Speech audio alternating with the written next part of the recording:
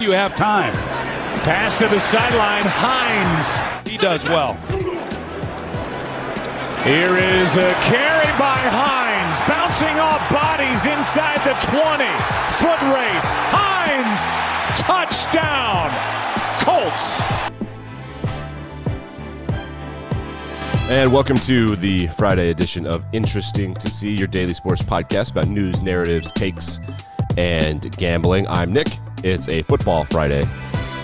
Like, rate, review, subscribe. We're live on YouTube and Facebook every day now. You can friend request me, and I will be your friend, perhaps, if you would like to do something like that. I think that doesn't seem unreasonable to me. We're going to talk about football all day, but we have to start with the two things that broke the internet yesterday. The first thing is that Dave Portnoy apparently got jiggy with it with a couple female employees, and that was reported in what was a debatable piece of journalism by a Business Insider reporter, and then all of the Barstool employees came out and they defended him.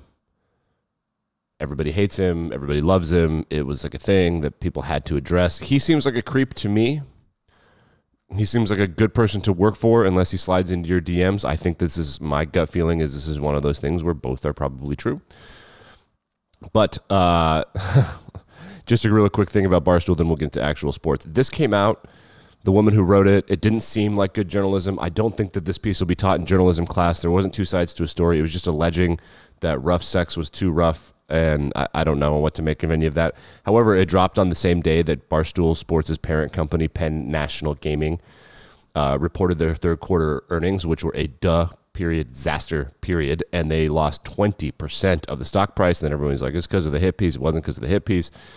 Whatever, all of this is a tremendous distraction from the fact that our top story happened, which was a months, perhaps years-long investigation by someone named Baxter Holmes, who's a senior writer for ESPN.com, exposing the Phoenix Suns and their owner, a man by the name of Robert Sarver, who appears to be the most misogynistic and racist owner that we can confirm in all of professional sports. The allegations are damning. The amount of times he is quoted as using the N-word to black people in the piece is really crazy.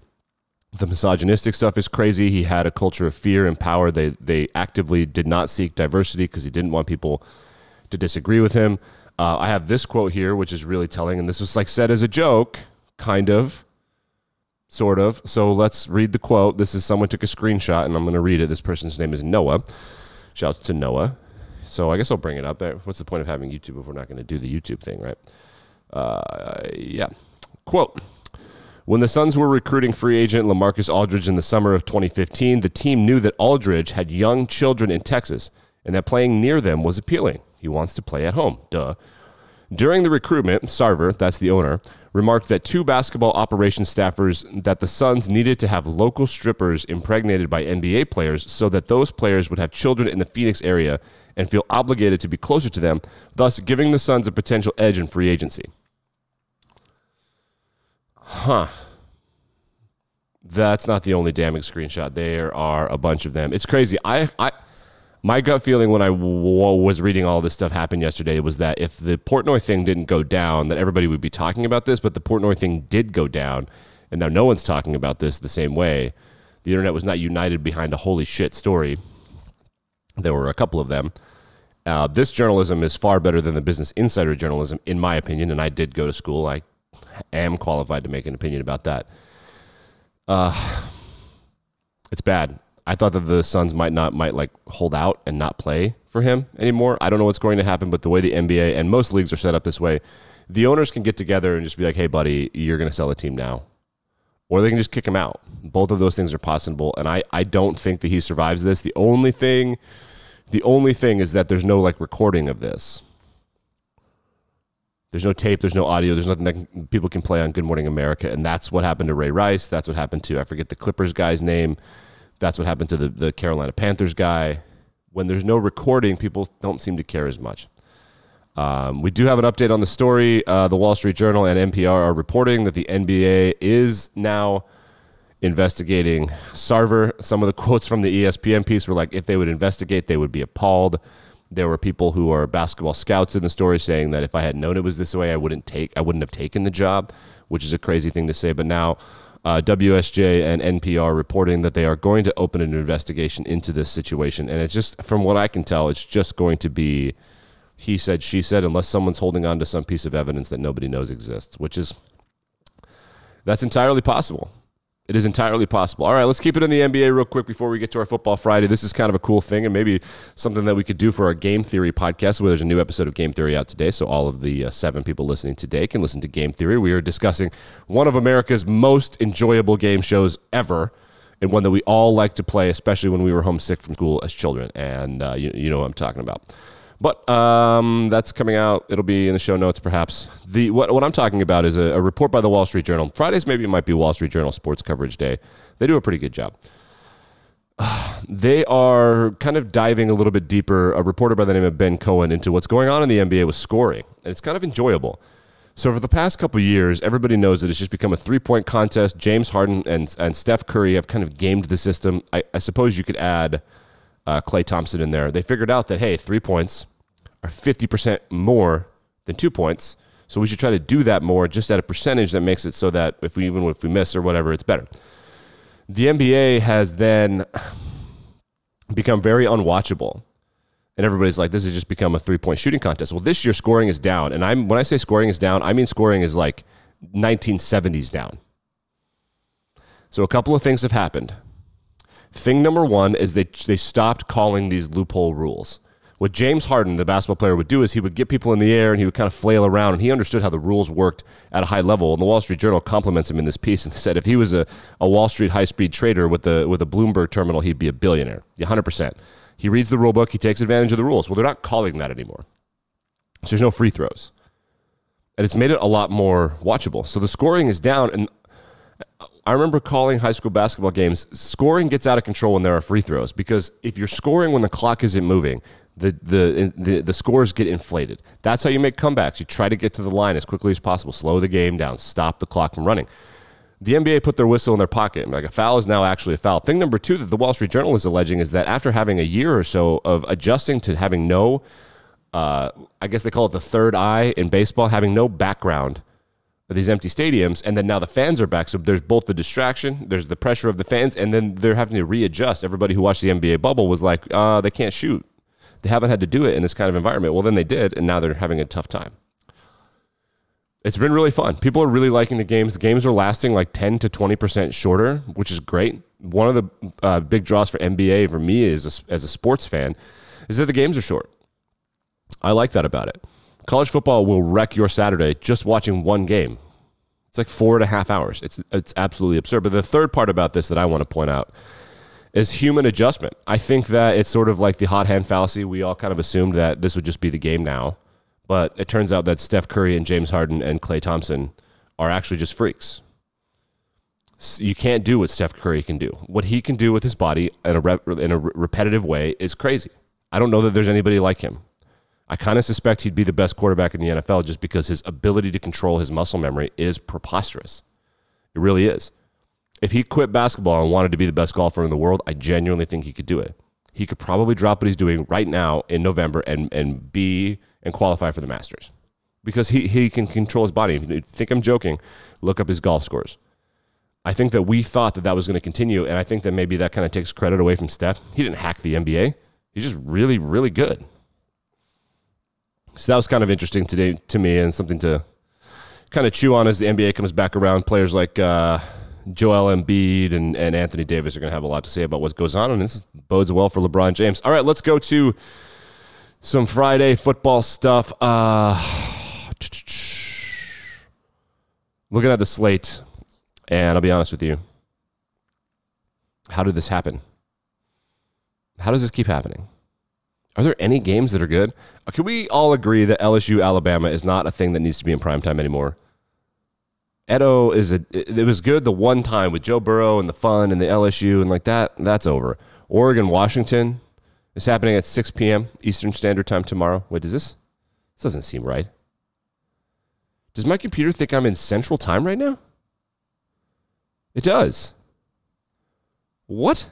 I need to fix that. I'm not watching Liberty and Ole Miss. They're not kicking that game off at 10 a.m. Does my computer think I'm in Arizona? It does. Anyway, whatever. No, it thinks I'm in Mississippi, which is where I went to college. Whatever. Auburn A&M is going to be a good game.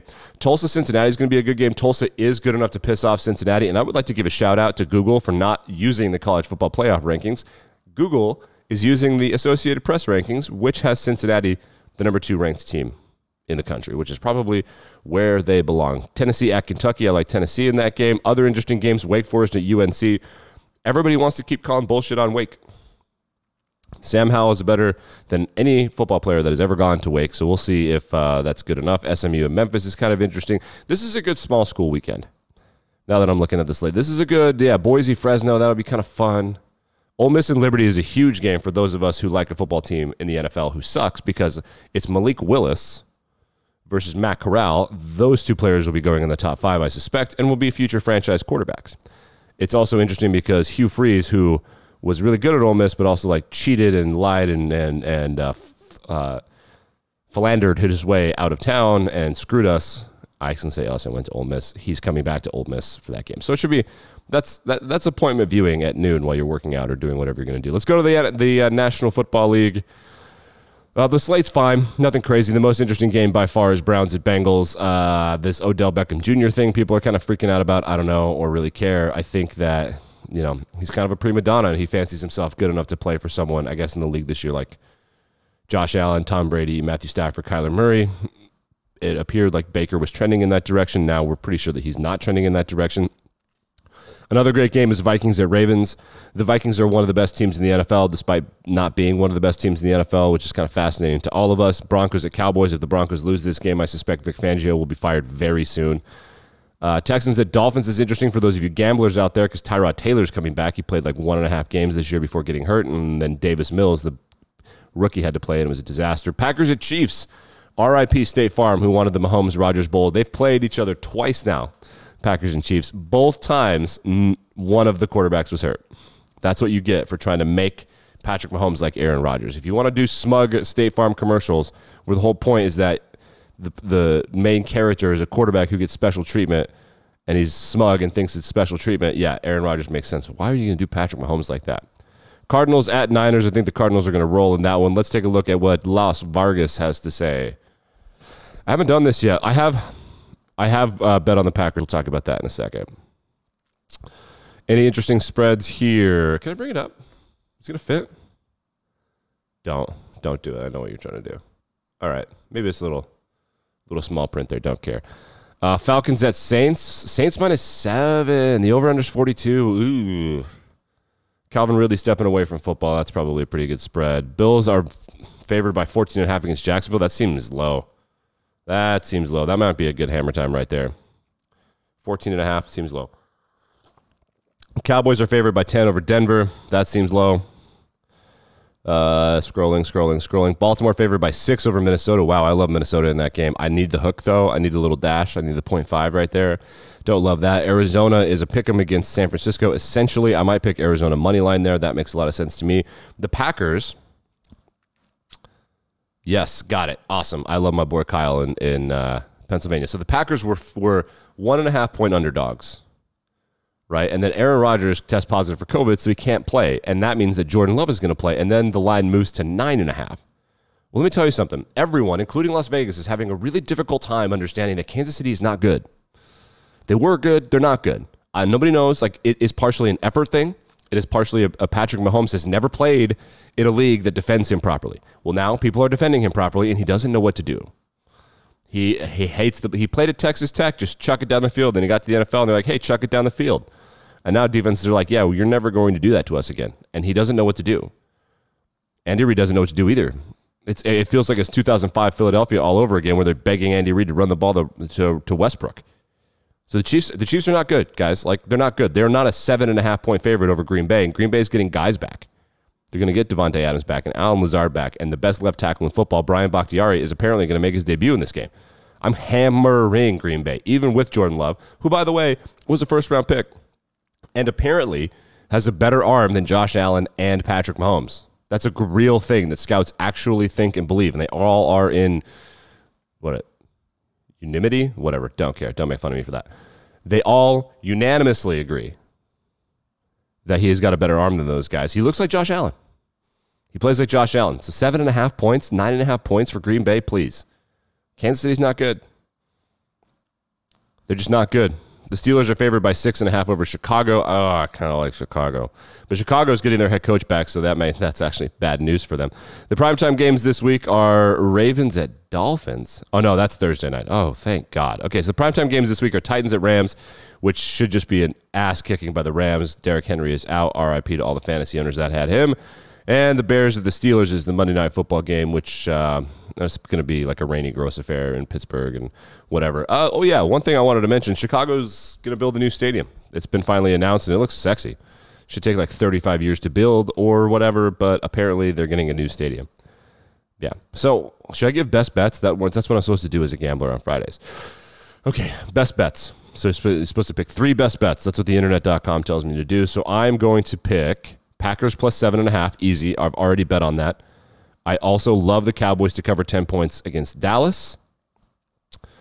And, Minnesota 6 over Baltimore. Yeah, Minnesota will not lose by 6 against Baltimore. Love that. So Minnesota, Green Bay, Dallas against the spread.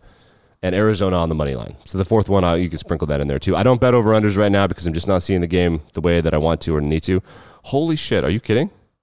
There's a total at 39 points. That's got to be the lowest of the year. Vegas never sets totals in the 30s for NFL games. Oh, it's Pittsburgh and Chicago. Oh. All right, well, that makes quite a bit more sense now. Yikes. Are we going to watch that?